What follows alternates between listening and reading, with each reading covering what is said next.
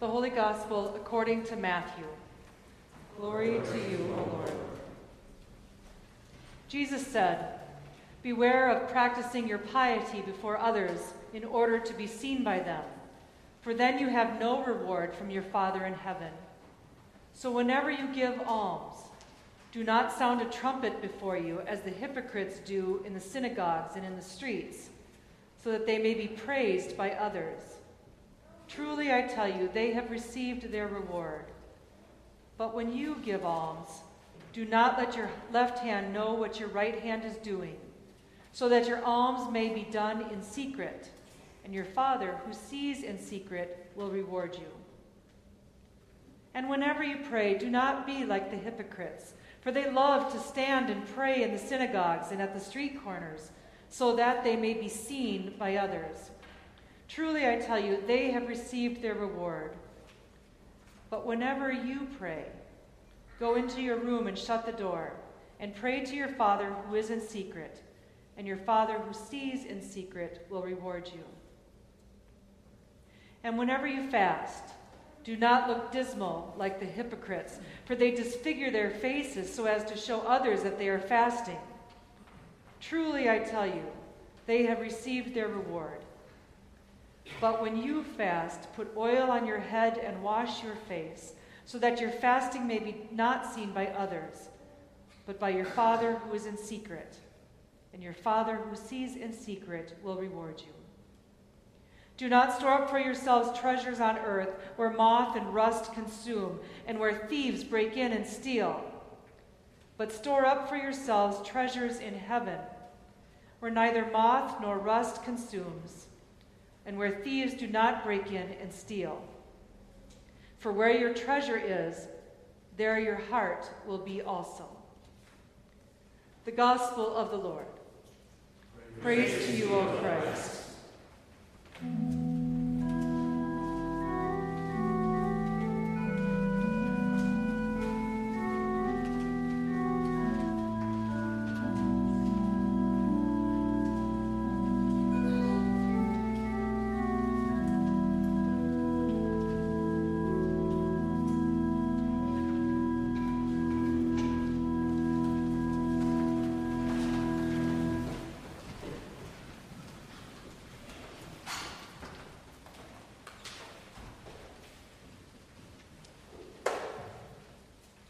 I imagine with people's texting today that there were more heart emojis than ash crosses used.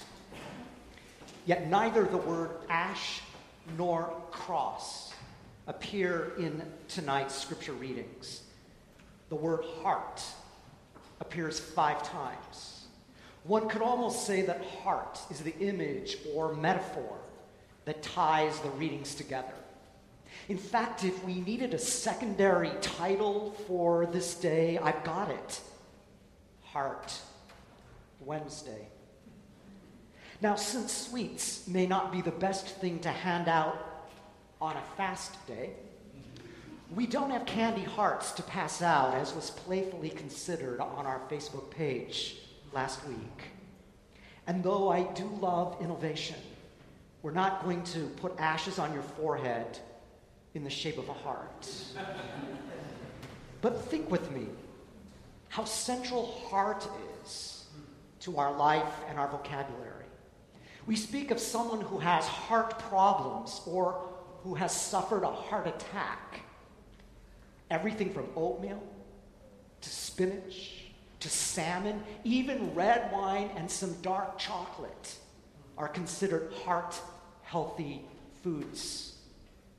But if we say someone is good-hearted, we don't mean that they have low cholesterol, but that they have qualities such as empathy and compassion. And all of us can remember times that our hearts were broken. Stay there a moment. We'll come back to it. In Scripture, the heart is the center of feelings, moods, passions. The heart is also the center of decisions, intentionality, devotion. In other words, it represents the total person. So in the readings appointed for today, the prophet Joel calls us to return to the Lord with all our heart. All of Lent is about returning to God, returning to our faith, returning to baptism, returning to what matters. The psalm for this day has a phrase familiar to many of us who were raised Lutheran, and we sang it every Sunday years ago. Create in me a clean heart and renew a right spirit within me. Finally, Jesus asks us to consider what is of true value in our lives by saying, where your treasure is, there your heart will be also. But maybe the image of a broken heart is a poignant one for today. Poet Gregory Orr speaks of hearts broken but not torn apart. He writes, some say you're lucky if nothing shatters it, but then you wouldn't understand poems or songs. You'd never know that beauty comes from loss. So maybe when you think of a broken heart, you think of a time you were jolted by a lover. But there are so many other things that break our hearts, like the police shooting yesterday evening, the officer Paul Bauer, a very good friend of the Peterson family in our congregation who lives in the South Loop, and one of our children, Austin Johnson, a classmate of the officer's daughter. Or we think of the news just hours ago of the shooting in South Florida. And all the times that we are brokenhearted at times of loss and grief and helplessness. These days, our hearts break when we read the news. In other words, what we do to one another in war and in oppression and in all forms of hate and in what we do to the earth due to human arrogance and consumption. So on Ash Wednesday, there is an extended confession that we will do as a community.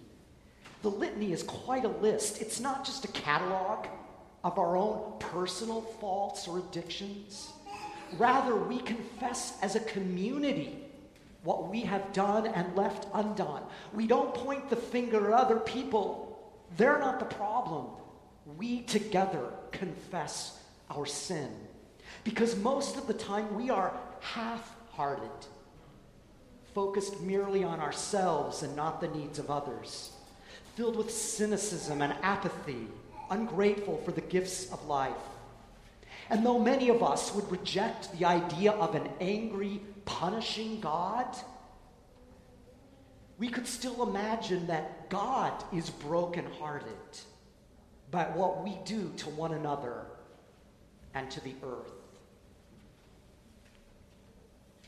Our psalm uses that enigmatic phrase that the sacrifice of God is a troubled and broken heart. The ashes and the stark honesty of this day are not meant to be morbid, but to open our hearts as we journey to the healing waters of Easter.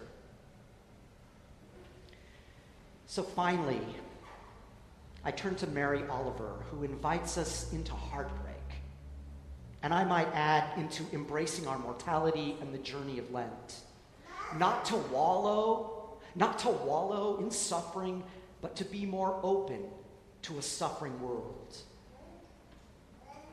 Here is her poem. Here is a story to break your heart. Are you willing?